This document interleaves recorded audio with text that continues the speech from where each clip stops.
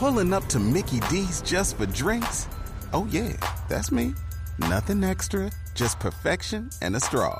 Coming in hot for the coldest cups on the block. Because there are drinks. Then there are drinks from McDonald's. Mix things up with any size lemonade or sweet tea for $1.49. Perfect with our classic fries. Price and participation may vary. Cannot be combined with any other offer. Ba-da-ba-ba-ba. Uh-oh. Here comes trouble. Hey, what's up? This is Tom Segura, and you're listening to Izzy Rock on the Tales from the Hard Side podcast.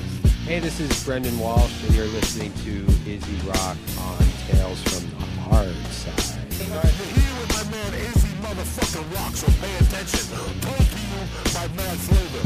So, check yourself before you wreck yourself. These are tales from the hard side, painted so vivid, kicking real life stories, not woven or knitted. Izzy Rock brings that rawness to all who listen, dropping heavy knowledge, and sharing some wisdom. Going down that rough road only makes you tougher. It's a beautiful struggle, sometimes we suffer. Let the people know you aren't in this alone. This talk is deep, it cuts down to the bone. No fakeness here, this as real as it gets. Hazardous on the mic, kick it live and direct. Spread that vibe everywhere, all across the globe. The idea's real simple, there's no secret code. Reach out to the people, spread that positive energy, cause we're all looking for a little bit of serenity. Whatever little part of this planet you live in, these tales from the hard side are now transmitting. Tales from the hard side. What's up, everybody? Welcome to this episode, this simulcast episode of the Gym City Podcast and the Tales from the Hard Side podcast. I am recording at Folio Design House at 411 East 5th Street in Dayton, Ohio, in the heart of the Oregon District. Please go to gymcitypodcast.com. Go rate, review, and subscribe on iTunes and Stitcher. And go check us out on our social media on Twitter, Facebook, YouTube, and Instagram, all under Gym City Podcast. You can follow me on social media at The Izzy Rock and go to theizzyrock.com and follow me on all forms of social media at The Izzy Rock. Today I'm here with the host and I think founder of the Uncommon Geek podcast, Troy Copes. What's up, buddy? Not much, man. How you doing? Get just a little bit closer. Sure. Sorry. So Troy is here. He's a local Dayton podcaster that I've been meaning to have on for some time, and I'm glad that we're finally able to make this happen. And go ahead and give social media, your websites, wherever people can find you and the podcast. Well, you can find us at uncommongeek.com. You can find us on Facebook by doing a search for Uncommon Geek. We're on Twitter. We're on Instagram. We have a Vine, even though I don't do anything with it. If you just type in Uncommon Geek into Google, the first 6 pages will be every place that we are. Awesome. Let's talk about your origin story. Where are you originally from? Well, I grew up in New Carlisle, Ohio, which is maybe about 40 minutes north of Dayton. I lived there until I was about 23 years old, and then I ventured out on my own. And I quickly discovered that moving into a city gave me allergies. Even though I was raised in the country, I didn't get allergies until I moved into the city, which is kind of backwards if you really think about it. So New Carlisle, by the way, fun fact, I used to go there all the time to a place called the Headquarters to get all my music. So podcasting, how did you discover podcasting? What was your first podcast you listened to? Probably the first podcast I ever listened to was the Charlie Tonic Hour. Okay. They're kind of like a technology / current events type of podcast with a side of sexy. Yeah. They also do like alcohol reviews and whatnot. It was either that podcast or The Nerdist. I can't really remember which one came about first. My wife listened to the Nerdist podcast a lot. And she's like, oh, this sounds like just you and your friend just talking. And I was like, oh, okay, I think I'll give it a shot. And then I listened to one episode and I was like, oh, this is kind of cool. But I got into podcasting myself because I wanted to do interviews on my website, which originally started out as a blog. The first interview I ever did was with one of my friends, Donald Shackelford. It was an email form. I sent him a couple of questions. He sent back answers, and I had follow-up questions, but because of a deadline that I set for myself, I wasn't able to ask him more questions. So really, me doing podcasts came out of a mixture of necessity and laziness. Yeah. Yeah, that's a recipe for a lot of podcasters. Yeah, I think finding a subject that you're into and being able to discuss it. You know, a lot of people will ask me, like, what should I do? I want to start a podcast, but I don't know what to do. And I always just say, whatever you're into the most, just do that. Now, what's in a name? Like, and how long have you been podcasting? I've been podcasting since maybe around August of 2013. Awesome. Our podcast originally started out as monthly. Yep. And then I brought on a co-host. And he said, well, I want to reach a more broader audience, so let's do it every other week. I was like, okay, we can do it every other week. And then because I want to do a really big 100th episode celebration, we decided to move to weekly. Yeah. So that way our celebration isn't in like February 2017 because no one would have come out to Dayton, Ohio in the middle of winter. Right. So our 100th episode celebration is slated for June 2016. You guys have you're planning something pretty big for that. Can you talk about it at all? Yeah. A lot of the plans aren't solidified yet. But on Saturday, June 18th, 2016, we were going to have a really big celebration shindig at the Yellow Cat building. Awesome. And we're planning on having some video game tournaments, some like drop-in games. I am planning on having 2 musical guests. The world's only nerdcore reggae house DJ from Portland, Oregon, named Mr. Saturday, and a nerdcore hip-hop artist from New Orleans, Louisiana, called Alpha Riff. I'm really hoping I can get both of them, but if I can only get one, then that'll be okay as well.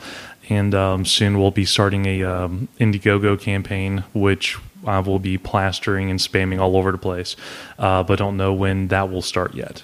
So things are coming together, and it's really kind of exciting and scary that something that I'm building from the ground up is actually taking shape.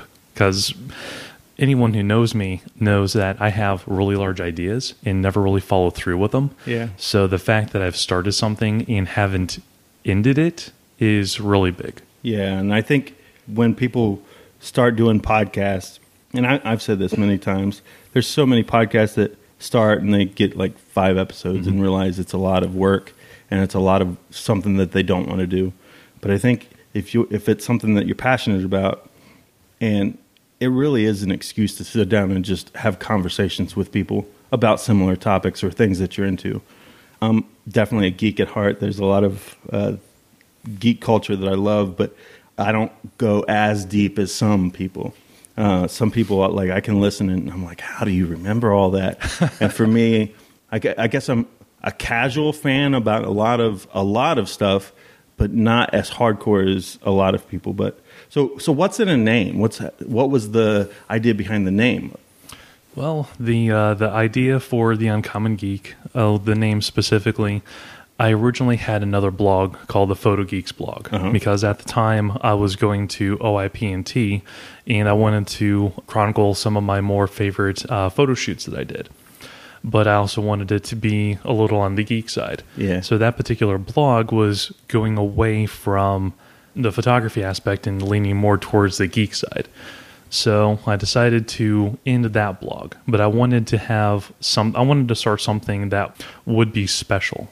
Something that a lot of people would be able to relate to and not just me griping about something. Yeah. So for 3 days, I tried to think of a name. Every time I thought of a name, I would go into Google, do a search, and the name would already be taken.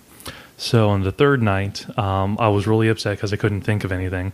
So I went to bed. About 20 minutes later, I sat up in bed and I was like, Uncommon Geek. Oh my God, this is so perfect. I like both Star Trek and Star Wars, and that's really uncommon. Oh my God. So I turned my computer back on, and it took forever to boot up that night. And I typed into Google, and nothing came up. So I went to GoDaddy, and I bought 2 domains. I bought uncommongeek.com and theuncommongeek.com. Yeah. And I just have the Uncommon Geek forward to Uncommon Geek, because if people type it in, I don't want them to type in 3 extra characters when they go to the website. So the origin of the name was to like Star Trek and Star Wars both equally as I do. At the time was very uncommon. It was, yeah. But the more people who I interview and ask them the question, which is, do you like Star Trek, Star Wars, or both, and why? I'm finding that more people like both. Yep. So instead of changing my name to Common Geek, I just decided to keep it as Uncommon Geek because everyone seemed to like the name. It's a good name. Yeah, it definitely is a good name. I think I was turned on by the podcast. I forget what local person turned me on to it. I think it was maybe Dusty Pitstick, maybe. Yeah. Of the band Deuterus, the singer of the band Deuterus, which we've had on the podcast before. And they're pretty much the only nerdcore punk rock band that I know of. Now, you talked about, I have other stuff I want to get into, but you talked about nerdcore music. Are you into a lot of nerdcore music? Yes, I am. Yeah, talk about that a little bit. What artists would you recommend people, and who were some of the first artists that you discovered? The first nerdcore artist I discovered was MC Frontalot. Yeah. That's probably a lot of people's first nerdcore artist. No, wait, I lied. The first nerdcore artist I listened to was actually Mr. Saturday. Mr. Saturday. He's the nerdcore reggae house DJ from Portland, Oregon. It was 2007, and I discovered a lot of music in 2007. I don't know why, but I was on MySpace back in the day when MySpace was all the rage. And I can't remember how I discovered him, but I found his MySpace music page, and the very first song that played was, what was it? It was his reggae song about Star Trek II, The Wrath of Khan. Okay, nice. It was just totally awesome, and then that just kind of overflowed into other things. My wife discovered MC Frontalot, Jonathan Colton. Yeah. So I started listening to those as well, and then I got more into chiptune music because I was trying to find a really awesome intro music for my podcast. So I got more into that. Then I got more into the nerdcore hip hop, which is really awesome. I'm not really into a lot of hip hop music, but for some reason the nerdcore stuff just really sings to me. Yeah, well, I mean, it speaks to what you love. I know when I first started getting into nerdcore music, and a lot of nerdcore music is hip hop. Mm-hmm. Jonathan Colton is one of those artists. He's a singer songwriter, and in fact, I'll include a clip right here. Hey Tom, it's Bob from the office down the hall. It's good to see you, buddy. How have you been? Things have been okay for me, except that I'm a zombie now. I really wish you'd let us in. I think I speak for all of us when I say I understand why you folks might hesitate to submit to our demand. But here's an FYI, you're all gonna die screaming, all we wanna do is eat your brains. We're not unreasonable, I mean no one's gonna eat your eyes. All we wanna do is eat your brains. We're at an impasse here, maybe we should compromise. If you open up the doors, we'll all come inside and eat your brains. I don't want to nitpick Tom. So he has a song about brains. It's a great tune to listen to. But I discovered nerdcore music through my friends from the Mediocre Show, who would talk about Kabuto the Python. Yo, science. What is it all about? Is it good or is it what? Yo, science. This is all me. I revolve around science. Yo, science. What is it all about? Yo, it's science. Is it good or is it what? Yo, it's science. Science. This is all me. Yo, it's science. I revolve around science. Hey, yo, science. Lots of people want to ban it, and even though those who love it often do not understand it. So can it? Caboodle's about to get his science on and discuss some popular misconceptions and say why they're wrong. For example, human evolution is a subject that makes me want to shoot a huge Hadouken. Like when an atheist is all debating a creationist on evolution, making mad mistakes as they're explaining it. Like people think that evolution happens on a scale and that a human's more evolved and therefore better than the whale. Not so. There is no end point of all creation, just selection for an ever-changing niche. It's adaptation. Second, that selection happens over greater populations. It's an average, not a direct sign of deformation. So if stupid people die, you shouldn't let it fuel your narcissism. Listen, smug fuck, it's due to luck more than to Darwinism. Another thing is cancer, and not to say I love it, but every year I see a chain letter sent by some kid that says that new experiments have cured it in the mouse, but that the big pharma doesn't want to let us all find out. By now they've got to have a couple dozen different cures, and if that were true, you bet it would be scandalous for sure. Only what helps a mouse get better rarely helps a person, so a healthy mouse is just another lead that's kinda working. Good news, but not a cure for cancer. No conspiracy, just press releases trying to get some funding. Are you feeling me? And pandas or bears, Yellowstone ain't gonna blow, and if a shark attacks you, punch it in the gills and not the nose. Yo, science, what is it all about? Is it good or is it what? Yo, science. This is all me. I revolve around science. Yo, science. What is it all about? Yo, it's science. Is it good or is it what? Yo, it's science. Science. This is all me. Yo, it's science. I revolve around science. Next, let me run it down and let you know what's up with this climate change. Some y'all got it mad fucked up. First, scientists, including in the National Academy, were aware of global warming at least as far back as the 70s. Speaking of which, global warming is a fair term to use. Although local temps may seem just to fluctuate to you, the average global trend in temperatures is pointing upward, causing greater variation among highs and lows. We suffer from an ill-informed community of pundits who trumpet the views of some dissenters who only number in the hundreds. The percent of climatologists endorsing the consensus is in the very high 90s, been high since like the 90s. Some cite the panic over global cooling in 76 as evidence that scientists are every now and then full of shit. But the panic then was minimal, consensus non-existent. So don't suggest that this is something to compare, because it isn't. Some will tell you it's a natural cycle, and if you peep the long-term graphs, you can't imagine it if you tried to. But while climate cycles do occur, they happen very slowly, and none account for rapid warming on this scale, so they can blow me. And every scientific organization of any standing has endorsed the view that climate change is something we have a hand in. Dissenters take their papes from Shell or Exxon just to get work, but there's really no debate among the reputable experts. Yo, science, what is it all about? Is it good or is it what? Yo, science. This is all me. I revolve around science. Yo, science. What is it all about? Yo, it's science. Is it good or is it what? Yo, it's science. Science. This is all me. Yo, it's science.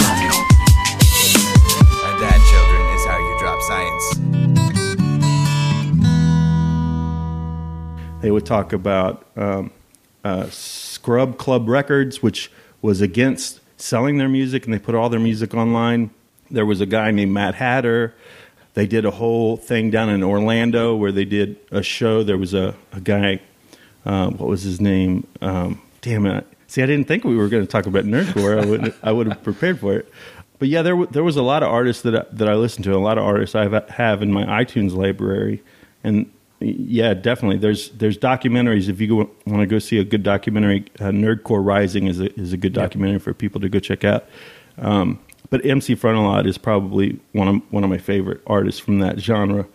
Now, as a self-proclaimed geek, and we all have those memories of what drew us into what we're into.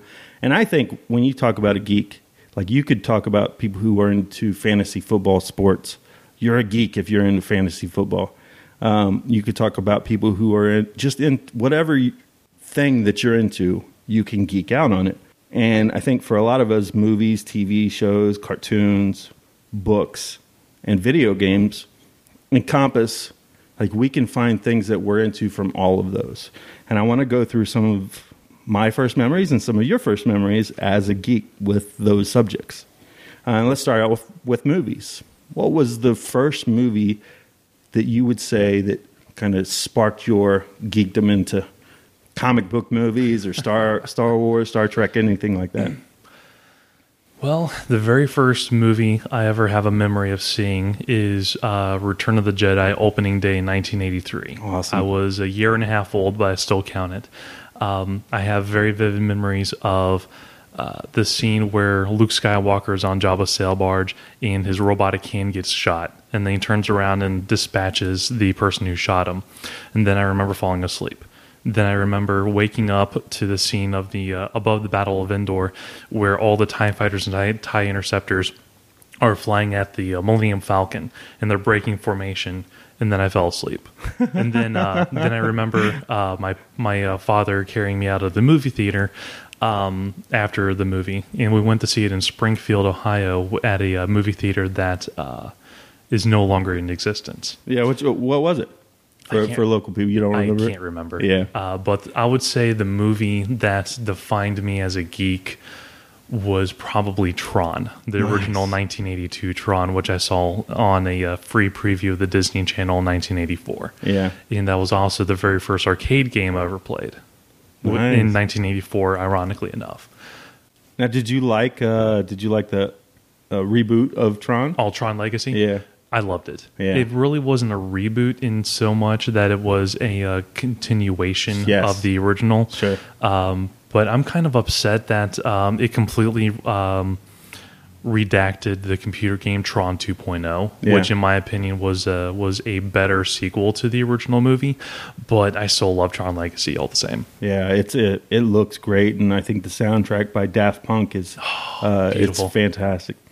My movie that got me started was in 1978, Superman. And I didn't see. In fact, I didn't go to the movies. I think the first movie I went to was Ghostbusters in '84. We didn't go to a whole lot of movies back then, but movies would come on HBO or Showtime or Cinemax. Somehow we would watch them through cable. And I remember the Superman movie as a child changed my life. Mm-hmm. Like, I became such a huge Superman fan. And because during that time you had a lot of the Super Friends, you had Spider-Man and all that stuff going on. And I would collect Mego toys. That was the one thing I could get at least once a month, a new Mego toy. And it was pretty amazing to collect those. But as far as TV shows, let's talk about TV shows. Because TV, especially now, I think right now is probably the golden age of geek TV. Definitely. What were you into? What was the first TV show that I ever remember seeing? No, that you really geeked out on. Oh wow! It would probably either be the original Transformers or now hold on. I have not cartoon. Live action. Live TV. action TV. Yes. Okay. Yeah. Sorry. I should have cleared that up. Oh wow. Probably Knight Rider. Nice. Yeah, Knight Rider. I remember taking our wagon and trying to paint it with Sharpies to look like Kit from Knight Rider. Yeah, buddy. I would say that would be the very first show that I ever truly geeked out on. Yeah, Knight Rider was a good one. And as I was writing these questions and thinking about them, these always bring back great memories, because even if you had a crappy childhood, which a lot of my childhood wasn't that fun, my escapism was through TV, comic books, movies, video games. The Amazing Spider-Man from 77 to 79 is not a good TV show. But as a child during that time, I loved it. And you can go on YouTube and watch some clips from that. So it was between that and between 1978 and 82, The Incredible Hulk with Lou Ferrigno and Bill Brixby. Yeah, and Bill Brixby. Yeah, those shows for me really played a role in just loving where I am now. Which now I go see every comic book movie that comes out except the last Fantastic Four. I refuse to go see that in the theater. And we'll talk about some of the movies currently today later on, but cartoon. So let's talk about cartoon. What was the cartoon that really pulled you in? Well, as I mistakenly said earlier, probably the original Transformers or Voltron. Yeah, so good, so good. Yeah, that era when Transformers, Voltron, Robotech, G.I. Joe. Like, as a kid, and you didn't have too many options back then. those were just fantastic. And going back and watching them now is I was going to ask you, it's painful, isn't it? Yeah, I have friends that just they think that they're one of the greatest. I go back and I'm watching. I'm like, this is not good. It was good then, not good now. Now, the TV show that really got me hooked on a lot of stuff was Super Friends, and it was on from 1973 to 2011, and I just remember just loving that, especially collecting the Mego toys, and it was my escape. And it was real campy. Mm-hmm. Probably not very good when it came out, but you know. And all the male superheroes pretty much had the exact same voice actor doing them. They did, didn't they? Now, book. A lot of geeks get into books or comic books. What were you into? That's kind of a tricky question because not a lot of people know this. I was illiterate up until the 3rd grade. Wow, so really? I didn't really do a lot of reading. Mm-hmm. It was more of looking at pictures than anything else.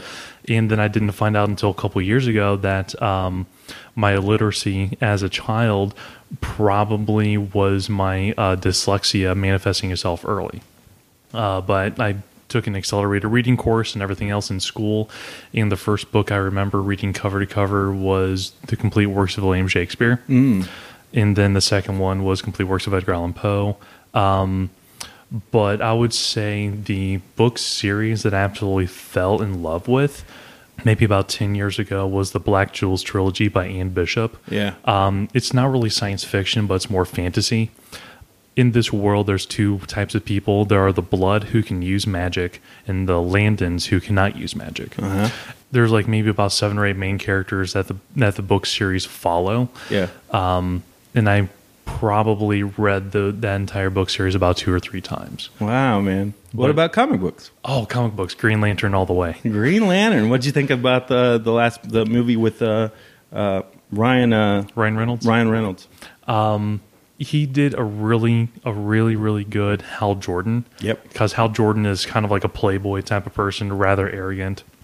But the execution of the movie could have been done a hell of a lot better. Most definitely. Sorry, I didn't know if I could. No, yeah, this is here. Totally explicit. You can say whatever you want on here. Frack the Frelling Smeggers.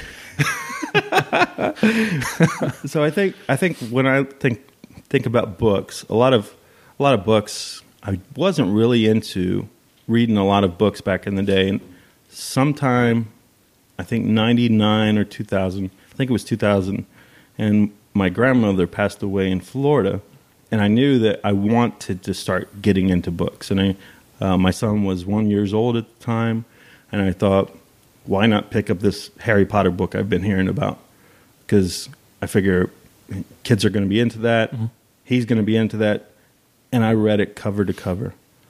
And for each consecutive book that came out, I would go to the library for the parties that they would have, and I would just tear through those books. And to this day, it's some of the most joy I ever had was reading those books as an adult. As far as comic books, I was really into Spider-Man and Batman and Superman, but I think as far as comics go, it was definitely more of Spider-Man and Batman were the two that really spoke to me as a fan. And then later on X-Men, and then I started getting into some of the darker comic books like Spawn and a lot of was awesome. Yeah, Spawn was amazing. A lot of what Image Comics, when Image Comics came out, I would go and I had a hold, and I would every Wednesday I think it was, I would always go and get comics, and then somehow I just stopped buying them, because if you are into comics, there are so many to buy that you can really put a lot of money into. So I have a lot of comics at home, but I haven't actively bought any for a while. And graphic novels, I started getting into graphic novels a while ago in the Dayton Metro Library. For listeners out there, if you can't afford to go buy comics, if you can reserve through the Dayton Metro Libraries or whatever library you are going to around the country, you can go reserve certain graphic novels. So that's a good way to keep up on a lot of comics if you're on a budget. Now, video games. I know you're a huge video game guy, and I am as well. What was the video game? The first one that really got you? The original Legend of Zelda for the NES. It took me 4.5 years to beat that damn game. I remember, it took me 6 months to get to level 9 Death Mountain, and then 4 years of almost nonstop playing to beat that damn level. Wow.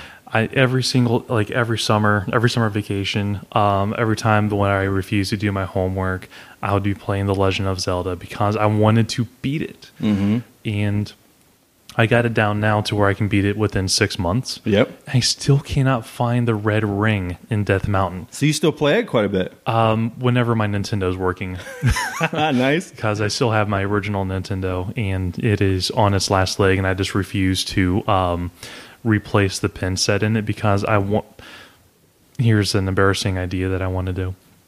I want to go to a convention where Will Wheaton is at and have him autograph my original Nintendo and proudly say, this still has all the original components and it still works sometimes. Please autograph it. Very nice. Any particular reason why? In one of his books, I can't remember which book it is. I think it was... I can't remember which one it is. In that book, he tells a story about how he discovered the Nintendo Entertainment System, and how he told his brother that it's the most powerful computer system ever made, and nothing will ever be as powerful as it. So I want to be like, can you please autograph my most powerful computer of all time? That's and amazing. see if he remembers that part from his book. That's awesome. Now, I'm sure that you're like a lot of other video game fans, that you have had many systems. Yes. So let's go through the systems that you've had over the years, and I'll let people know the video game I was into way back in the day, and then I'll do the same. So go ahead and let's go through the systems that you've collected. Oh, well, the very first video game I ever played was Pitfall on the Atari 2600. Yeah. And I have since procured an Atari 2600. But growing up, I had just a Nintendo, Super Nintendo, Game Boy, the original Game Boy.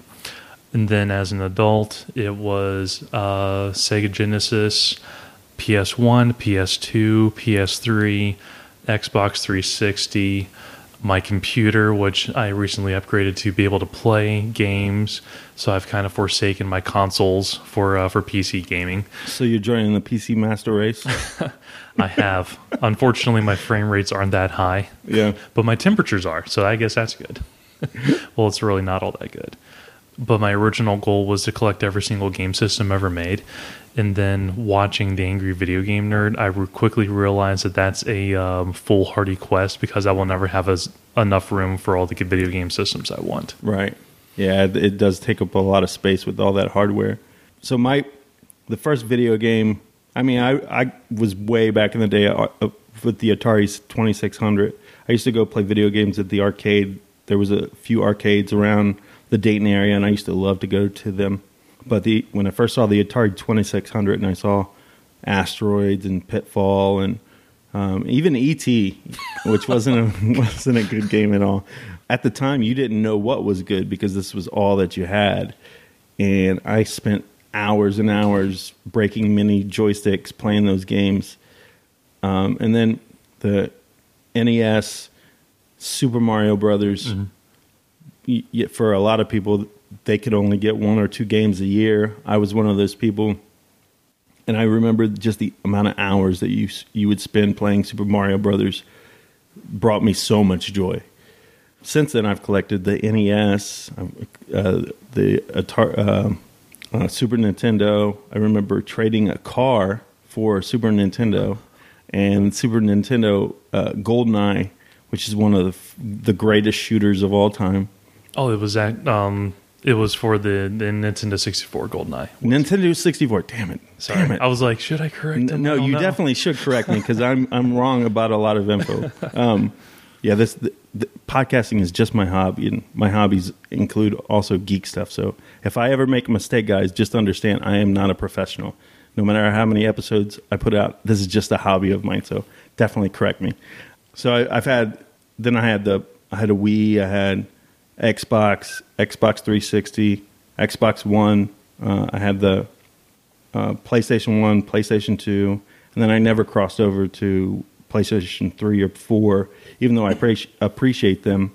I didn't have the money to buy both systems, but currently I don't play as many video games as I would like. I think the amount of time that I've invested in podcasting has taken away my time playing video games, but a lot of video games that I've played I will get into, like Assassin's Creed. I got into that a lot this year, invested some time in that. Games like Skyrim, and my household is currently super excited for Fallout 4. The last question I have before we get into like the best of 2015 and kind of your projection of the upcoming holiday season, the one thing to rule them all. Some people have their Lord of the Rings is their thing. Some people it's Star Wars. Some people it's Back to the Future, just like we just had Back to the Future Day recently. What is the one thing that you are like, this is my favorite above all? And that's a very tough question, I understand. It is. Wow. Well, like with most people, sometimes I get back into things. Yes. I'm like, oh my God, this is the best thing ever. And then something else comes along. I'm like, no, this is the best thing ever. Man, probably the one constant of my geek life is probably Tron. Tron, nice. You're the first person that I've ever met that's their thing that they're really into. Now, why is that your thing? I honestly don't know. I think it's because for people of my generation, the Nintendo generation, I guess you could call us, the only thing that we wanted to do was make video games more immersive. Yep. And the romanticizing, being able to get sucked into the computer world and play video games on that side of the screen, to me, was always very fascinating. Sure. And I think also it was the very first movie that showed us what a purely CGI camera can do. And Tron at the time was, I can't remember who told me, but Tron was not their nomination for like awards and whatnot were pulled because at the time people thought that using CGI was cheating as far as like cinematography goes. I remember that. And now it's like everything is like 80-90% CGI filmed in front of green screens. Yep. So not only does it is it like the greatest adventure in science fiction history, in my opinion, even though Star Wars is a very close second, it was the first time that, like I said, it showed us what CGI can do. Without Tron, we would not have Toy Story. We would not have Finding Nemo. We would not have the Avengers movies as we know them now. So everything after Tron really owes a really big thank you to Tron. Just like Star Wars would not have been as big if Star Trek didn't lay the foundation for things being in space. Mm-hmm. Even though I know that there was a lot of other things that came along, but George Lucas said that Star Wars would not be as big unless Star Trek did its thing. Nice. So it's kind of like, yeah, it's awesome. It's cool. Light cycles and all that. It is, man. I think when I think of the thing that really pulls at my heartstrings as far as things that I love and even things that have made me tear up watching them is the Marvel Cinematic Universe. Mm-hmm. I think seeing what they've laid out, and not all the movies have been great, but seeing what they've laid out as far as how things look, the tone of everything, I get so excited when a new trailer comes out, when a new movie comes out. And it's not like, I don't get that with like the X-Men movies. I don't get it with that way sometimes. Because like Days of Future Past. Fox doesn't really know what they want to do with it. Yeah. It's like they keep changing the story. It's like, okay, let's have Professor X lose his ability to walk in his early to mid-20s, even though it was already established in the original X-Men trilogy that he was walking well into his 60s and 70s. Mm. Yeah. So, best of 2015, I think when we look at where we are now, and if you're a geek, you no longer are that weird dude by yourself in the break room in the lunchroom at school, in class. I think geekdom has crossed, I think mainly because of guys our age getting older and getting jobs where they have the power to go, we're going to make these kind of movies. We're going to make these kind of TV shows. Supergirl is one of the highest TV shows right now. I haven't seen. I've only got to catch a little bit of an episode. The movies that are being made, Marvel movies, are making so much money. Star Wars is about to kick off for their whole new next run, and I think some people can criticize what Disney does, but Disney has deep pockets, and I think they're going to really provide a lot of great content in the next few years. So. Best of 2015 so far for you has been like what has been some of your favorite memories, and it could be from all those things that we talked about: TV shows, movies. Well, you mentioned Supergirl, the early leaking of the Supergirl pilot. I admit I procured the internet's one legal digital copy, wink, wink, to watch it early, and it made me cry. The newest season of The Flash is completely phenomenal. They're tying in a lot of things that have already been established in the comic books. Even though I have a friend who doesn't like how much of the New 52 stuff they're putting into it. But I would have to say the two biggest memories that I have as far as being a geek goes for 2015 is not only Back to the Future Day, which was totally awesome. We recorded, or the Uncommon Geek podcast recorded a 3-part Back to the Future Geek Out. So that was really awesome. Yeah. But the only awesome Pi Day of our lives on March 14th, I now know that pi is 3.141592653 because I celebrated it twice this year, both AM and PM. And that was a really fun party. Went over to a couple friends' house. We had a lot of pie, so it was that was awesome. That is awesome. What about let's see, any TV besides like Supergirl? Was there any TV shows this fall that you've been checking out that you dig? Don't really watch a whole lot of TV. Right. Are you a Walking Dead fan? I'm not really too into zombies. I'm like one of the rare geeks that really don't geek out about zombies. Yeah. My wife loves The Walking Dead, even though we don't have cable. She's been watching on Netflix, trying to get caught up. But I mean, I know a lot of people really like The Walking Dead. I just can't really get into it. Yeah. I mean, for me, the original Night of the Living Dead was really cool. Fido, and it was a really awesome movie. Shaun of the Dead was really fun, but beyond like the comical stuff, I really can't get into zombies. Yeah, I can feel you. I can feel you. Daredevil on Netflix. Did you like it?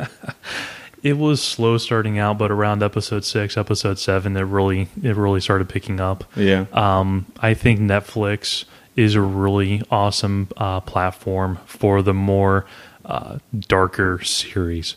Like Daredevil, they're tying it into the Marvel Cinematic Universe, which I think is really awesome. Yeah.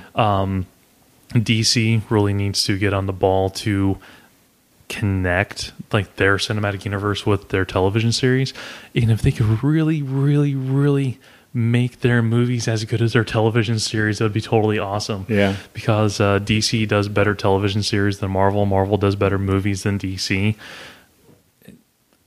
I guess what I'm trying to say is Constantine, Firefly, those need to come out to be a Netflix original series because we want them back. Yeah. We really, especially Firefly. Yeah. We need a season 2 of Firefly. So you're a big Firefly guy? I got into it late, but yes. Yeah. Nice, man. Now, do you, a couple of the shows that I really enjoyed from this year, a couple of the movies that I really enjoyed from this year were Mad Max. Mm-hmm. Were you into the Mad Max movie? Mad Max was awesome, yeah. Yeah, Mad Max Fury Road this year was definitely one of my all-time favorite movies. When I saw it in the theaters, I was like, okay, if they can do this, I'm in for however long they're planning on doing it. Did you like Ant-Man? Oh, Ant-Man, yes. Ant-Man is probably the best Marvel movie of all time. Wow, that's a bold statement. I didn't really get into Ant-Man as far as the comic books. I didn't either. But It brought the comedy from Guardians of the Galaxy to Earth. Yeah. And that movie just did everything right. Yeah. What, Guardians? Or Ant-Man. Ant-Man. Yeah. Guardians of the Galaxy was really awesome as well. But I would say my favorite Marvel movie of this year was definitely Ant-Man. Yeah. I loved Ant-Man. And I think second Avengers movie was pretty good. It wasn't as good as some of the other movies that they had. Maybe it's because they had too many characters to have to deal with, but it seemed a little rushed. It did very much so. I really enjoyed Guardians of the Galaxy, though. That probably is my favorite Marvel movie out of all of them. Even though the first Avengers, it's not a perfect movie, but when I watch it, I definitely got chills seeing those characters come together. I think maybe my favorite movie out of those were probably the Captain America Winter Soldier. It was so good.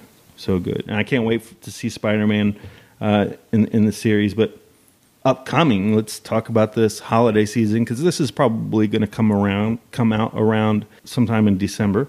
We can see that Star Wars is probably going to be king of all. Yeah. Is there anything else besides Star Wars? And talk a little bit about Star Wars and what you think of it. Well, my first reaction to Star Wars Episode 7 was fear and terror. Yeah. Because J.J. Abrams completely ruined Star Trek. Wow, really? Well, expand on that. The more I talk to people about their impressions of Star Trek 2009, they were like, yeah, it was really good. I really liked what they did with it because it brought Star Trek back into the mainstream. And the more people I talk to about it, the more I'm like, yeah, I can see your point. But for me, the reboot of Star Trek wasn't Star Trek as I grew up remembering it. The Next Generation is my original series. So I have very specific parameters about what Star Trek is. Absolutely, yeah. So because of what he did with Star Trek, I grew fearful when he was named as a director for Star Wars, even though he's a self-proclaimed Star Wars fanboy. Yep. So I was like, okay, I'll give it a shot. And then the teaser trailer came out, and I was like, we were promised 80% practical effects. So what the hell is up with all this CGI bullcrap? Yep. And then I wrote a very bad review about that trailer, and it was like, okay, the number one thing that really annoyed me was the deflector dish on the Millennium Falcon, because in the original it was round, and now it's like a rectangle, and people had to sit me down. I was like, Troy, calm down. Remember in Return of the Jedi where the deflector dish got broken off in the middle, inside of the Death Star? I was like, yeah, you're right. They better explain it. It's like there's things you don't mess with. You don't mess with the Enterprise unless it's like a new class of starship, and you don't mess with the Millennium Falcon. Yep. So I was like, okay, maybe I'm a little too uppity about this. And then I saw a behind-the-scenes thing that was released at San Diego Comic-Con, where it showed us that, yes, the movie is 80% practical effects, hardly any green screen at all. And I started tearing up because I was like, oh my God, he's doing it right. Yeah. It's like BB-8, even though BB-8 really annoys me because he's all over the place. I think it's really awesome that he was a real droid. Yeah. You know, like R2-D2. Yep. He's a real droid. Yeah. So I'm getting more excited about it. Yeah. And I don't understand the whole boycott Star Wars Episode 7 thing. Yeah. Just because of Finn. I think didn't that start out as trolling, and it steamrolled into real people really taking it seriously? Yeah. Something like that. It's like, oh no, it's stupid because you loved Lando Calrissian as a kid. Yep.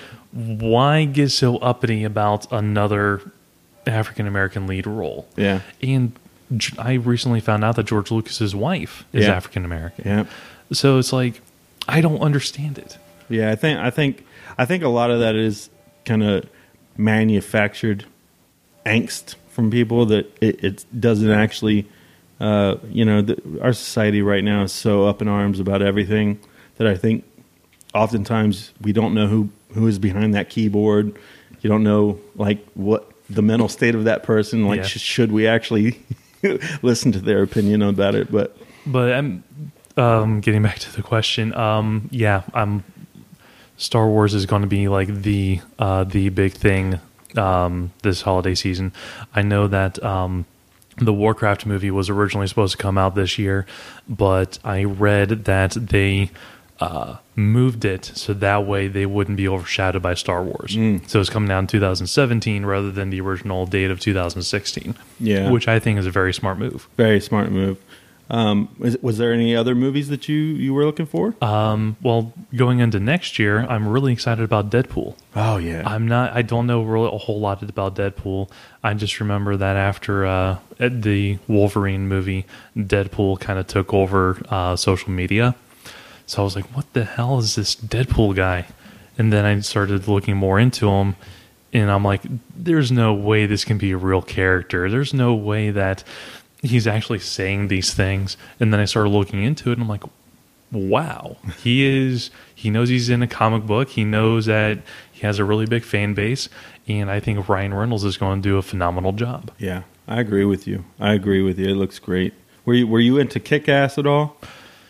I have not seen that movie yet. What? You haven't seen Kick-Ass? That's the reaction I get from everyone. I'm like about 15 years behind on my movies. I feel you. I just recently, just joking, I just recently watched Metropolis for the first time, and that came out in the 20s. Yeah, Kick-Ass, if you're a comic book fan out there, if you like those kind of movies, it is ultra violent, but it's so good. Are you a Quentin Tarantino fan? Yeah, I wouldn't turn off one of his movies if there's nothing else to watch. Yeah. Quentin Tarantino, going back from Reservoir Dogs, has always been one of my favorite directors, and he's got a movie coming out on Christmas called The Hateful Eight, about post-Civil War Wyoming bounty hunters that are trying to find shelter in a blizzard. And I for me, I have loved every single one of his movies, and I understand why a lot of people don't. But man, that is the movie besides Star Wars that I'm looking forward to coming up this upcoming holiday season. Now, is there any cartoons right now that you like? I know for me, I've been checking out. Oh damn it! How did it slip? It's on Adult Swim. Rick and Morty. Rick and Morty for me is one of the most hilarious cartoons I've ever seen. Right I've up heard there good with things like about it. Simpsons or with like Family Guy or something like that. It just cuts deep as far as like knowledge and sarcasm. Any cartoons you're checking out? Well, right now on Netflix, the wife and I are binge watching Phineas and Ferb. Yeah, yeah. We get the song stuck in our heads very easily. I'm waiting for the next season of Archer to come out. Right. But as far as like anything that's on TV right now, not so much. No. Are you into the Pixar movies? I don't. Wow. For some reason, I don't answer that. I am, yes. Yeah. They're those kind of movies are ones that I think besides Cars 2, which wasn't universally, a lot of people didn't like. Kids loved, and Pixar made a lot of money off of kids enjoying those movies. But I think Pixar has really nailed movies for kids and adults. Mm-hmm. And I love to go see those kind of movies. I have yet to see WALL-E. I've heard nothing but good things about it. WALL-E is really good. Yeah, you have a lot of homework to do, Troy. I know. People at conventions, people are amazed when they're like, "Oh, have you checked out this?" I'm like, "I haven't seen that yet." Yeah. They're like, "Oh, what?" Yeah. What really gets people is when I haven't heard of something. Yeah, right. Well, it's kind of hard right now in the age that we live in because there's so much content out there. There is. It's a good time and a challenging time to be a geek. Very challenging. Yeah, whatever you're into, you can, with YouTube videos, you can really geek out and find a community of people that are into what you're into. I was never into Dragon Ball Z, but currently my 16-year-old son has been just burning through a lot of Dragon Ball Z, and through him I'm finding like what is this about?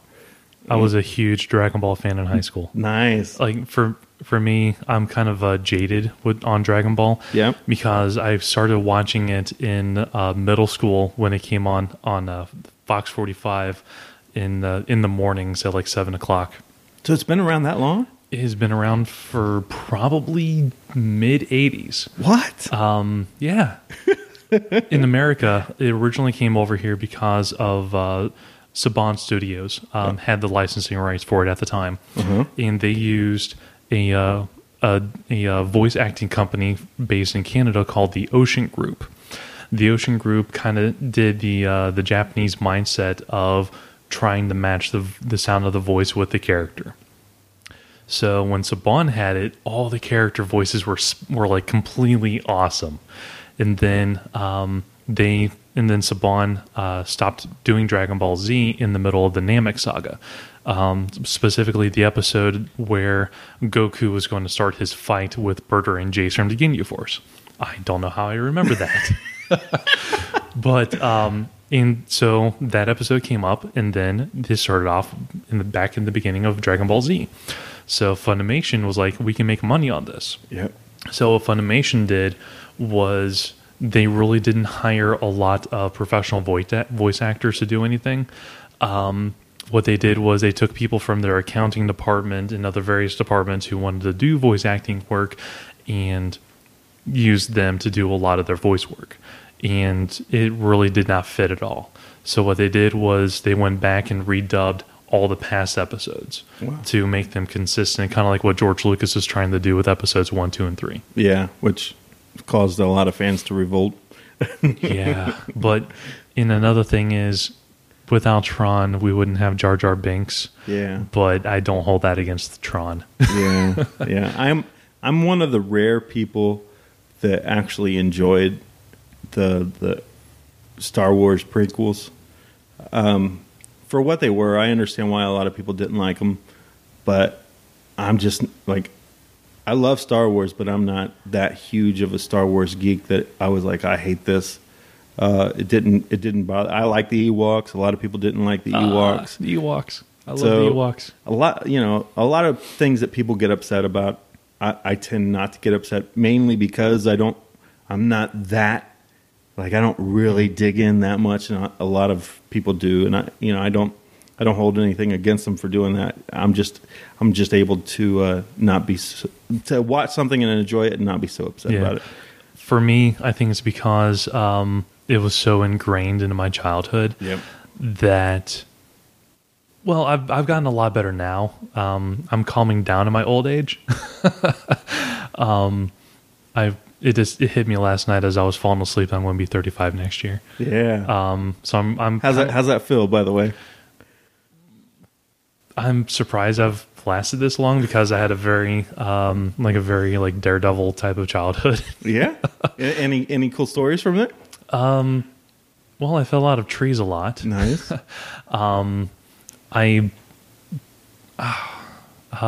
to ride a bike while wearing roller skates was stupid.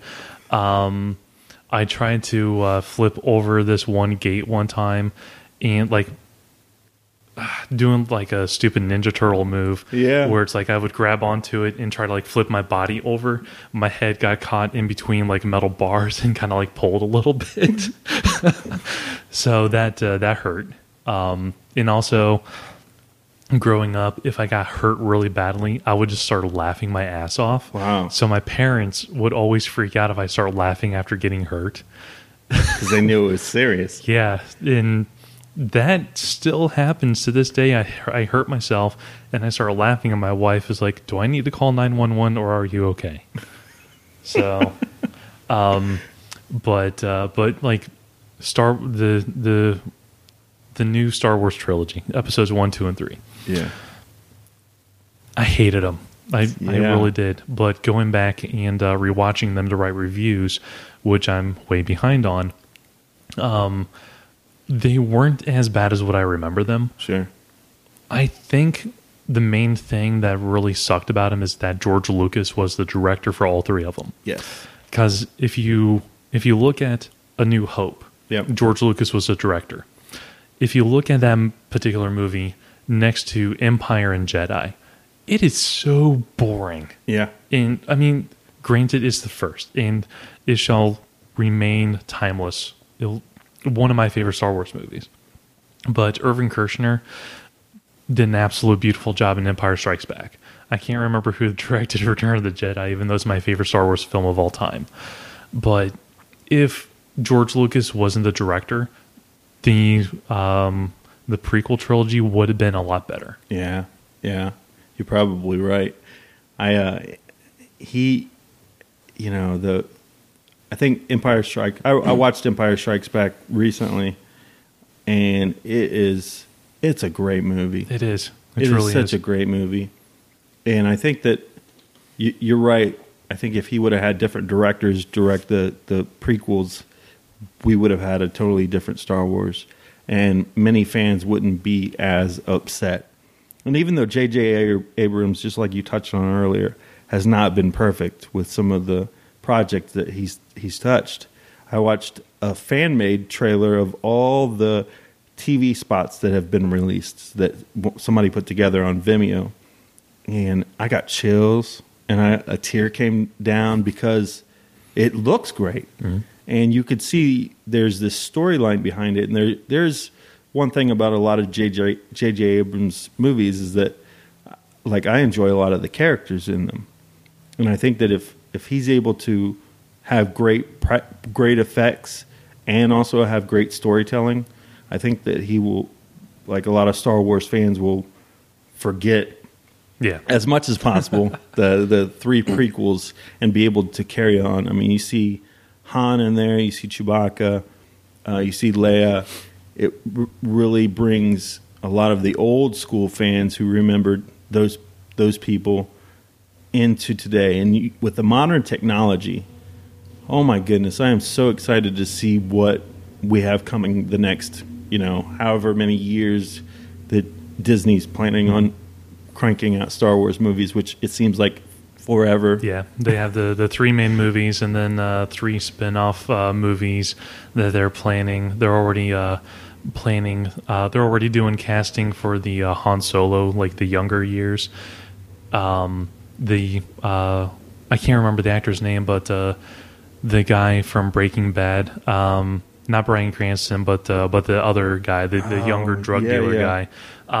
They're looking at him to be a young Han Solo. Really? Even though visually he doesn't fit. Yeah. There's like two or three actors that the internet wants to be a young Han Solo. Yep. Who look an awful lot like a very young Harrison Ford. Aaron Paul, who plays Jesse Pinkman. Yeah, Breaking Bad's one of those shows that I geeked out on. As an adult, I think it's one of a flawless TV show. Mm-hmm.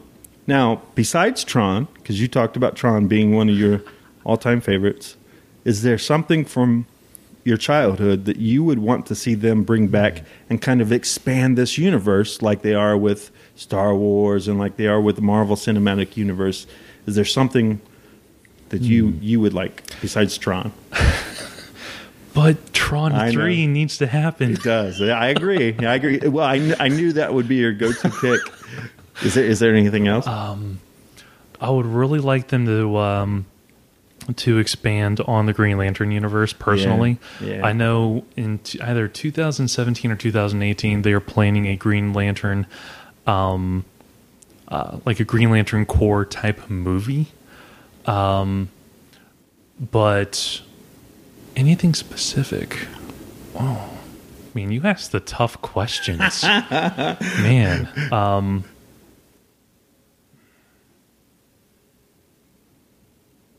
Well, I can't. My mind's blanking. Other than while you're thinking about it, is there? Let's do this.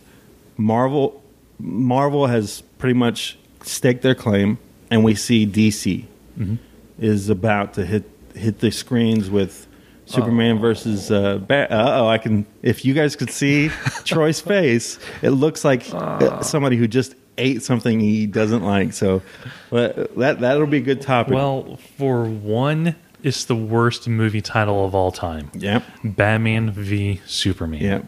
No. Yeah. if they just called it The Dawn of Justice, then I think it would be like, ooh, what's this movie about? That's a powerful title. And then they see Batman fighting Superman, and they're like, oh my God, this is going to be the beginning of the Justice League.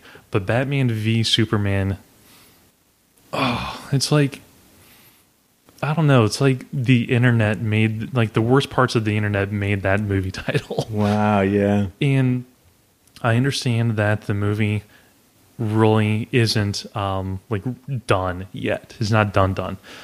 But the trailers, it's like unfinished CGI. It's like they're really not telling you. Well, they're telling you a little bit about why Batman wants to take out Superman. And I've been trying to do some armchair research about how the rivalry between the two came about. Yep. And I really can't find much about it. Right. So it's like, why? It looks, it kind of, I don't really know how to put into words how much I'm not looking forward to this movie. Right. It's like Batman looks like he's trying to be Iron Man. Right. Superman, they're trying to do like the religious figure about it, which I can kind of understand. He's a god trying to live amongst men. Yeah. But if they're going to do like a mashup like that, I would love to see a live action Goku versus Superman. Yeah. Because the internet keeps going back to that battle. Right. But I'm not looking for, I'll go see it just because I'm fanboy enough. And just so I can write a review about it, but I'm really not looking forward to it. Now, from my perspective, Batman and Superman from an early age were what pulled me into geekdom. So, and I can, it's just like I look past the early episodes of Star Wars. I think when I look at what Zack Snyder has done with previous films, and not all of them have been great. In fact, a lot of people would say some of them have been really bad. But if there's one thing that I can give Zack Snyder, and he's the director of movies like the reboot of Dawn of the Dead, of 300, Watchmen, Sucker Punch, Man of Steel. He's going to be responsible for Suicide Squad coming up, Wonder Woman, and Justice League Part 1 and 2, and Batman v Superman Dawn of Justice. When I look at his previous movies, they are gorgeous. Mm-hmm. Storytelling isn't all that great in some of them, but when I like Sucker Punch, a lot of people didn't like. I like Sucker Punch. Dude, I really like that movie. When I saw it in theaters, I was like, this is so beautiful. Watchmen, for me, I read the graphic novel way before I ever saw the movie, and for me, he nailed that movie. Mm-hmm. It looks like a great movie. A lot of people didn't like it. I did. Same with Dawn of the Dead and 300. For me, I can look past a lot of the mistakes. But you're right. There is a lot of issues with it. But I think a lot of people, if it looks as good as some of the other movies, I think it will spark DC into matching up with Marvel. Because there is a lot of DC fans, and they've waited a long time. And you look at what DC's doing now with Flash and with Supergirl, they are putting out quality stuff. A lot of people wish it would kind of be tied into those movies, kind of like what Marvel's doing. But Suicide Squad, have you seen clips of? The trailer looks interesting. Yeah. I can understand why some people have reservations about it. Mm-hmm. Like a lot of people are very concerned about the type of backstory that they're going to give Harley Quinn. Yeah. And I can understand that. Harley Quinn is a very deep, very complex character. Yep. I'm more interested in seeing how Will Smith pulls off Deadshot. Yeah. Because Deadshot is he's an integral character in a lot of the DC universe. So it's going to be interesting to see exactly what they do with it. And if they do a really good job with Suicide Squad, then I can see a lot of those characters having their own solo movies. Yeah. More specifically, Harley Quinn. A lot of people are calling for a solo movie of hers. Yeah. Saying that they're calling for Wonder Woman. Yeah. So if Batman v Superman does really good, then that's going to launch a Wonder Woman movie, which we really need. We definitely need. They've been trying to find someone to fill Linda Carter's shoes for a really long time. Yeah. And the person who they have in like the 1.5 seconds of screen time that we've seen so far be Wonder Woman, she looks the part. Yeah, she does. And so as long as they have Green Lantern in the Justice League, in the Justice League movies, I'll be happy. Yeah. Especially if it's going to be Jon Stewart or Kyle Rayner. I'm not a huge Guy Gardner fan. My Green Lantern's Kyle Rayner because I'm an artistic person. He's an artistic person, and I think I could pull off a really good Kyle Rayner if I lose some weight and get into shape. Are you into cosplay? I am. Yeah. Have you cosplayed at any local Comic Cons? I have. I've cosplayed as the 10th Doctor from Doctor Who. Are you a Whovian? I am. Nice. I have a really good Starfleet uniform from like the 2370s era, like First Contact style. I'm trying to put together a steampunk type of outfit that I'm not going to mention on here because I kind of want it to be a surprise. Yeah. But I am trying to do a steampunk peacekeeper from Farscape. Yep. My wife's been helping me with that. She's really big into the steampunk scene. I've tried to do a Battlestar Galactica cosplay, but I failed miserably at it. Yeah. But I do love cosplay. I have a lot of friends who do like professional level cosplay. And it's just fun dressing up and pretending that you're someone else for a while. Yeah. I definitely love to look at the pictures and am intrigued by how people can take their creative energy and make it into something that looks great. Mm-hmm. Your favorite cons, this wasn't something that I expected to talk about, but I haven't been to a con yet, and I know. No, man, no. Oh, dude, you are missing out. I know. There's definitely some that I want to check out, and I know Gem City Comic Con is one locally, and it looks like we're going to be teaming up with the people at Horror Hound and probably covering some stuff for Horror Hound in March for Gem City Podcast. So, what have been some of your most memorable cons?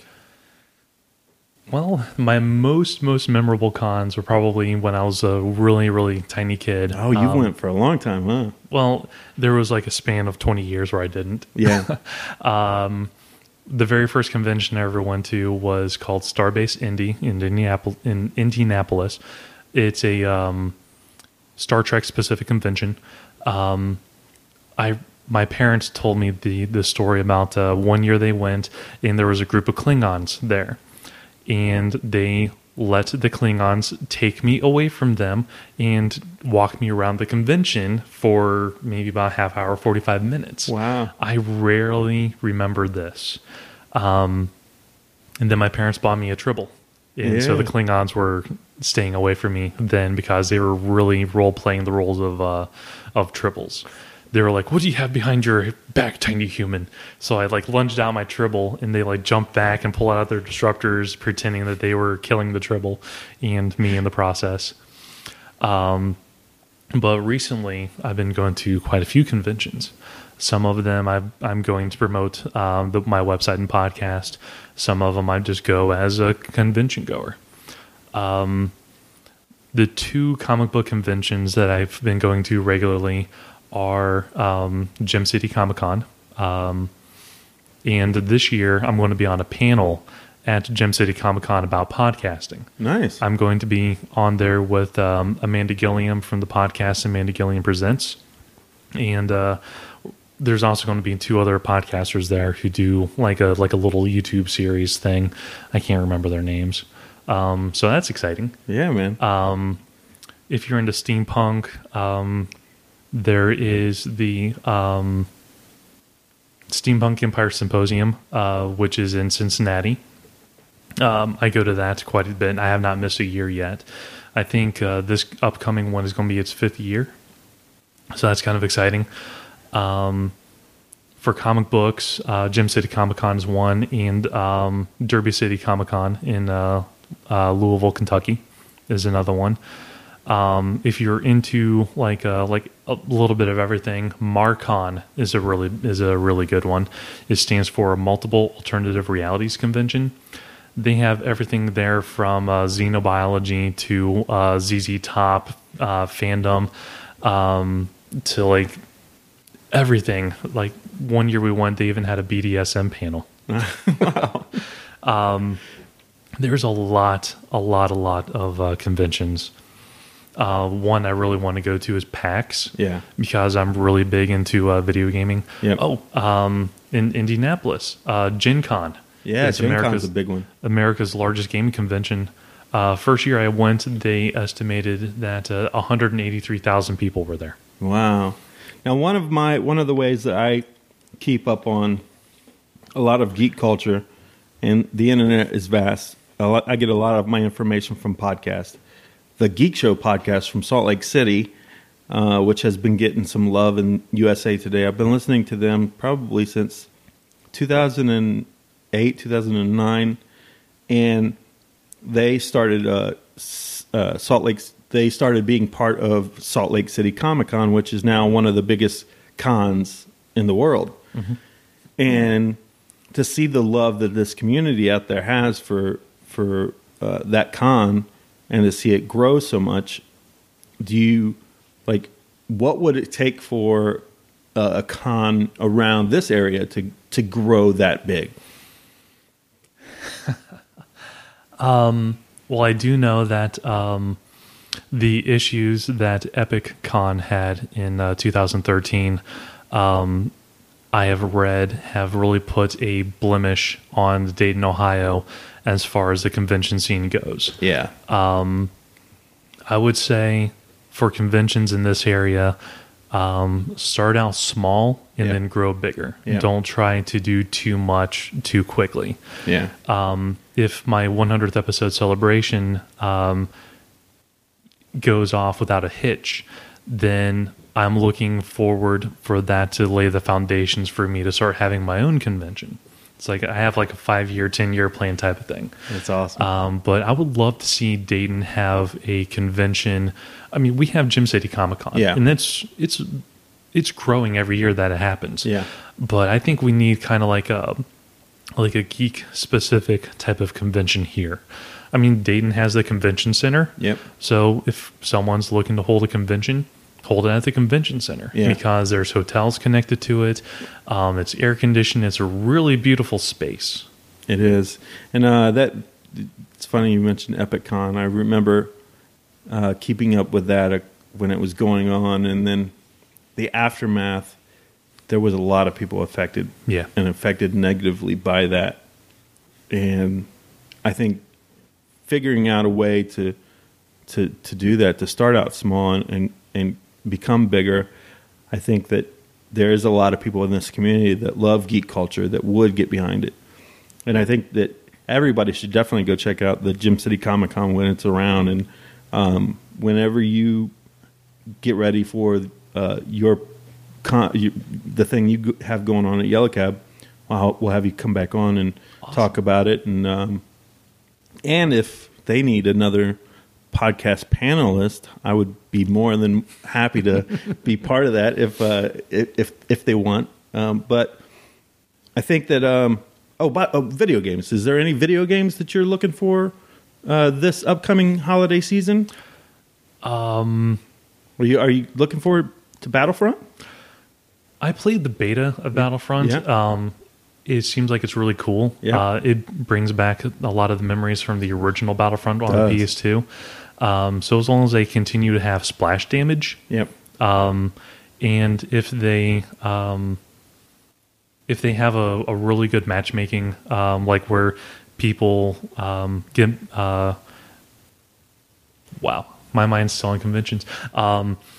If their matchmaking matches people up with like a similar level of players, then it would be really good. Yeah. But as far as video games go, I'm really looking forward to Mirror's Edge Catalyst. Yeah. I loved the original Mirror's Edge. It's a great game.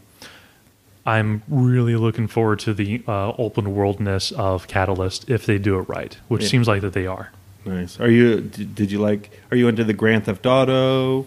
The last Grand Theft Auto I played was GTA 4. Nice. And I enjoyed playing all the downloadable content for it. I like a lot of the mods that everyone's doing for GTA 5, but I haven't played it yet. Yeah. GTA 5, Grand Theft Auto, ever since I think it was Grand Theft Auto 3 that came out. Those games, whenever they come out, I love that kind of stuff. I love the open world. I love just that kind of stuff. But Skyrim for me, Fallout, all those kind of games, I get so lost in them, and I just I'm very thankful that Skyrim had a quick travel feature. Yeah, right. Yeah.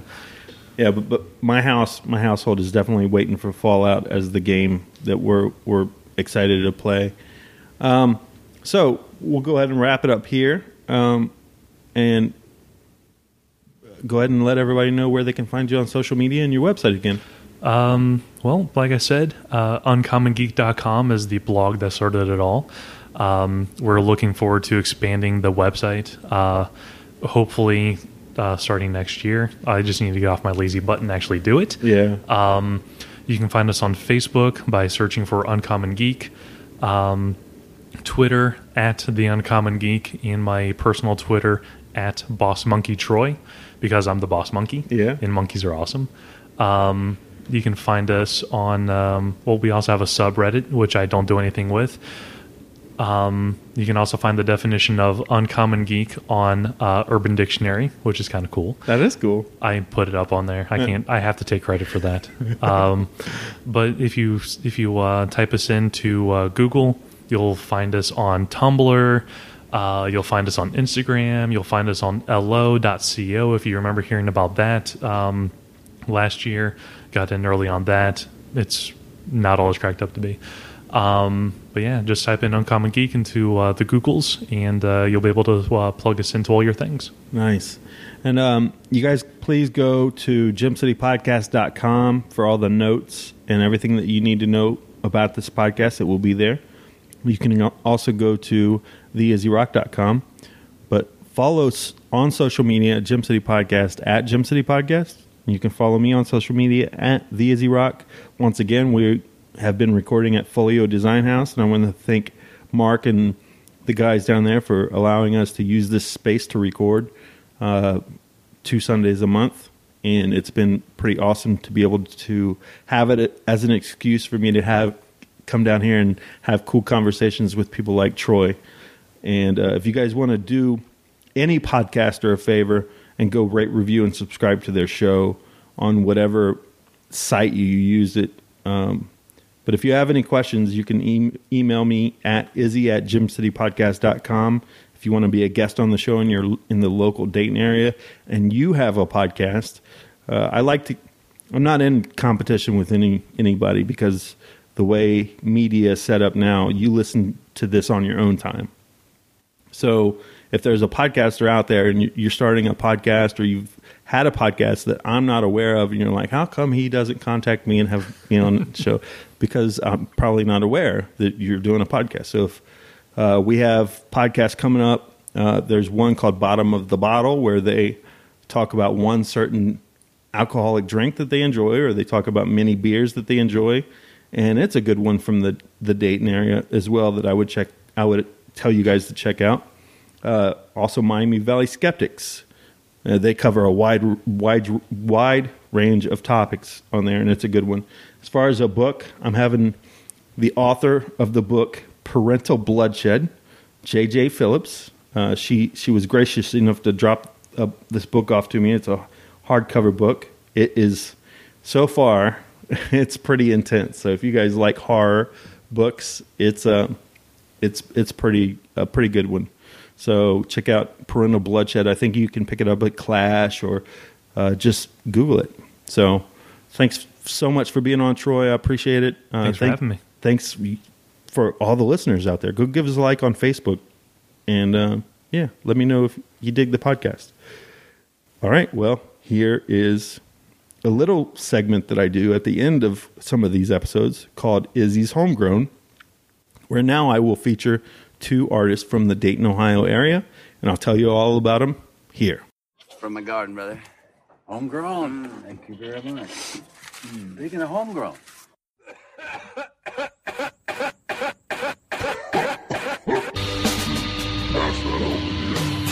Homegrown's alright with me. Homegrown is the way it should be. Homegrown is a good thing. Climb that bell and let it ring.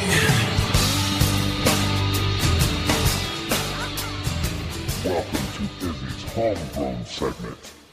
Hello, and welcome to this edition of Izzy's Homegrown, featuring two artists from the southwestern Ohio area, focusing in on the Dayton, Ohio music scene. In this edition of Izzy's Homegrown, I got two artists for you. The first one is a band that were indie darlings in the Dayton underground music scene. They're a band called Astrofang, and they were together for a few years until they split up, and every so often they'll put together a show and play a show. But if you want to go check them out, go to Astrofang, ASTROFANG.bandcamp.com, and they have tons of music on there. Please go check them out. They are described as a gross, loud rock and roll band. They're one of the beloved bands in the city of Dayton. The bassist for this band, Christian Rohrig, also plays in the band Night Beast, and he's a killer bassist.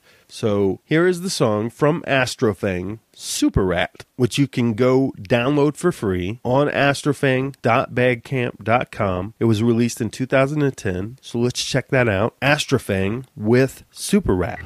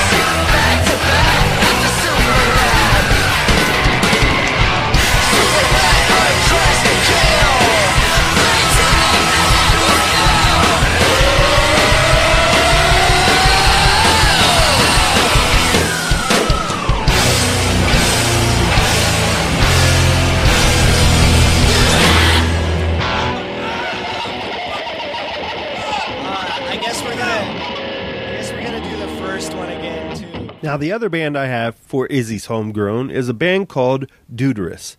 that I actually featured on a previous Izzy's Homegrown. One of my favorite tracks from them is from their album Shut Up Nerds, Dip Spit vs. Deuterus, and it's a song called She-Hulk Train Blues. And instead of me telling you about it, how about I let the band Deuterus tell you about it, and you go check out their website, or go check them out on Facebook at Deuterus. Just search Deuterus, you'll find them. Nerdcore punk rock band from Dayton, Ohio. I'm sure you can go check their stuff out on bandcamp.com. So please go check out Deuterus. But here they are explaining the creation of She-Hulk Train Blues. And then I'll go right into the song. So thank you for checking out this week's Izzy's Homegrown. Here is the band Deuterus talking about the song and then the song. It's weird for only having played, not that many shows compared to a lot of bands and only playing in Dayton so far. Can we talk about the comic book show? In the She-Hulk? Oh, dude. She-Hulk visited us. We played... What memorable shows? Like, we played good or we played bad. I don't even mind. Talk about memorable. Here you go. I hope she hears this. I don't even mind if she finds out. We played a show at the Gem City Comic Con kickoff, and we had fun. We had a lot of fun. It was a blast. We played with Red Hot Rebellion. They're good buddies of ours. They rock. We played with the Night Beast. They're good friends of ours. Both great bands. Both awesome bands. And we had a blast. And Nick from the Night Beast and I had DJ'd a children's spring dance that night beforehand. So we're already like, okay, this is a weird night. We get to the show at W.O. Wright's, and they told us the guest MC was a cosplayer who dresses as She-Hulk. That's cool. Which she does. Yeah. And she looked... Nerds were like, sweet. Yeah. And I was all for it. I'll be honest, she looked like She-Hulk. Yeah. She was probably 6'1", 6'2". No. High fives, definitely. Oh, she was a little taller than that because she was taller than me. She had like the big old cloud Did you just say hey, that makes her taller either way.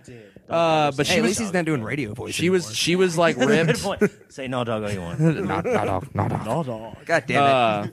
But no, she was ripped. She was painted all green. She looked like She-Hulk. Her face was painted green. Let's be fair. Yeah, she kind of phoned in the face paint. And her legs. No, You she had guys, everything you guys are being really hypercritical of a woman that dressed up as She-Hulk that W.O. I'm Wright. just saying she painted her hands. Right. She did a good job. I mean, her job is she goes to Comic Cons dressed as She-Hulk, so she must be doing something right. What they told us though was that she would be the guest MC. What we didn't know is that guest MC meant literal master of ceremony. She rapped. It was awful. Oh god, terrible, horrible. Oh, dude, and we have dropping gamma bombs out her and hoo-ha. It was really like that was one of the lyrics. That ghetto trap beats and her doing the Nicki Minaj like rah rah rah rah like the raw voice. Yeah. And like I'm trying to be like, sexy and innocent. You have a bar full of like tattooed, metal, bearded, and then people they're just there for dinner. And then her music starts coming on, and she just boom starts rapping, and that place gets dead. I literally, I looked all go around like this. We're just stopped, like our mouths are open, and we just start looking at each other like, "What the fuck going is on? real? Are we at the right place? Is She-Hulk rapping?" She introduced us as the Duders. Yeah, we are the Duders. But yeah, she was, and the best part about She-Hulk, we actually wrote a song about it, which will be on the split we're doing with Dip Spit soon. She was drunk. She was real drunk to the point that she did 2 songs. We played. She did 2 songs. Introduced Red Hot Rebellion. They played. She went up to do songs 5 and 6. I think I left it. And the sound guy very politely and cleverly kind of tried to find a way out of it because it was that bad. And he was like, hey, we just redid our whole sound system. The CD player isn't working. It won't skip back to these tracks for some reason. We can do one of the first songs again. I think there's more people here. They might not have heard it, but basically trying to politely be like, please don't. And please, sir, we don't want was so anymore. drunk she couldn't function enough to do it. And they actually had to, the bouncers had to kick her out and everything. They kicked her out? Yeah, they kicked her out. You missed that. She tried to hit on every single guy in the audience. It was bad. And then we saw her the next day at the Comic-Con, signing autographs and posing for pictures, and she did not recognize anyone. Was she looking rough? She was out of like it. the plague. I went up and got an autograph. I didn't want her to recognize. Of course you did. Yeah, it was pretty rough. But man, that's how great of a story is that? Our third or fourth show. Yeah. We played with a rapping drunk She-Hulk. And we wrote a song about it. And we got a song out of it. Well, here you go.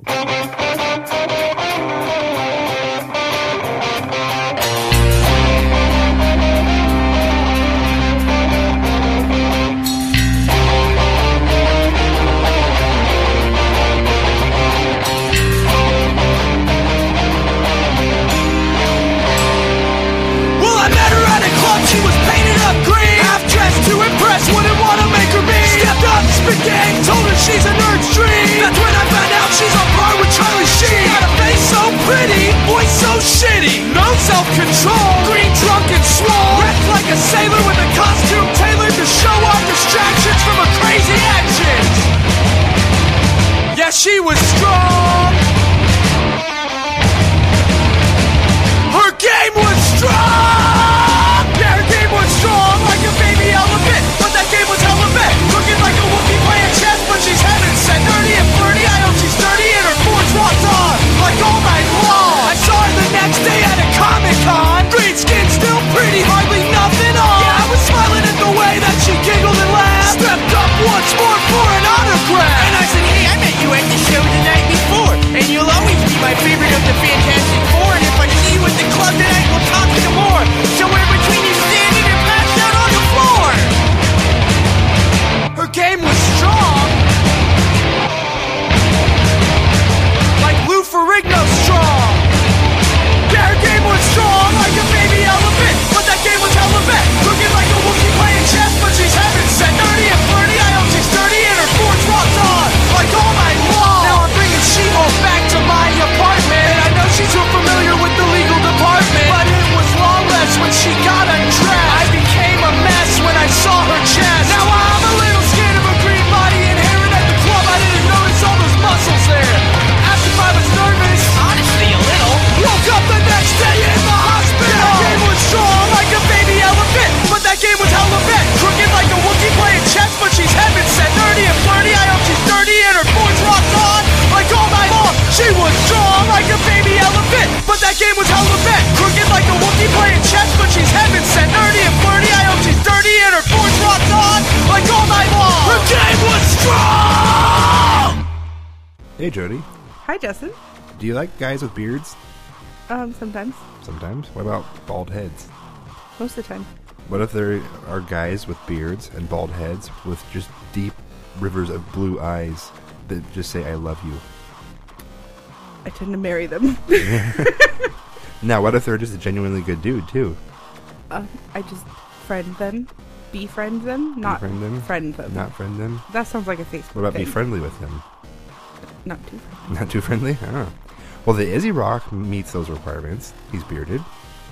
He's bald. He's got those deep rivers of bluey eyes. You mean he's got triple B's? Yes, triple B's. And he's got a couple podcasts that he does. I knew that. Yeah, Tales from the Hard Side. Mm-hmm. On the Block with his bestest friend ever, Scott Epic. Mm-hmm. And then he also produces the Gem City podcast, which is a local, like, artsy-fartsy type podcast in the Dayton, Ohio area. So, well, who knew? I know. I basically what I'm trying to say here is he's a good guy. You should go listen to him. Give him a shout out. And if you like his stuff, you know what? Subscribe to him on iTunes. Also, you can leave him a comment, rate, review, and subscribe. People, we'd appreciate it. And so would he. Yes, he would. Oh, he's a dad too. So the Bad Parenting Podcast loves the fact that he's a dad, so that helps out. Dads are great. Dads are great. 2 cool sons. See, good dude, raising good kids. We need more people like him. I agree. So yes, listen to Izzy's shit. It's awesome. Agree again. All right. Well, until next time. Bye. Bye.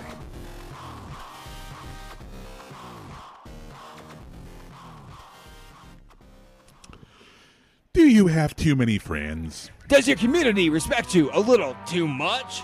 Are you tired of your family loving you? Is the corporate ladder too easy to climb? We have a solution for you. No hope for humanity. Listen today and share it with your friends, enemies, neighbors, family, and coworkers. Watch as everyone in your life loses their hope for humanity. Subscribe on iTunes and you'll receive new and exciting episodes every week. And then get drunk, motherfuckers. Lucky Land Casino, asking people, what's the weirdest place you've gotten lucky? Lucky? In line at the deli, I guess? Aha, in my dentist's office. More than once, actually. Do I have to say? Yes, you do. In the car before my kids' PTA meeting. Really? Yes. Excuse me, what's the weirdest place you've gotten lucky? I never win and tell. Well, there you have it. You can get lucky anywhere, playing at LuckyLandSlots.com. Play for free right now. Are you feeling lucky? No purchase necessary. Void where prohibited by law. 18+. Terms and conditions apply. See website for details.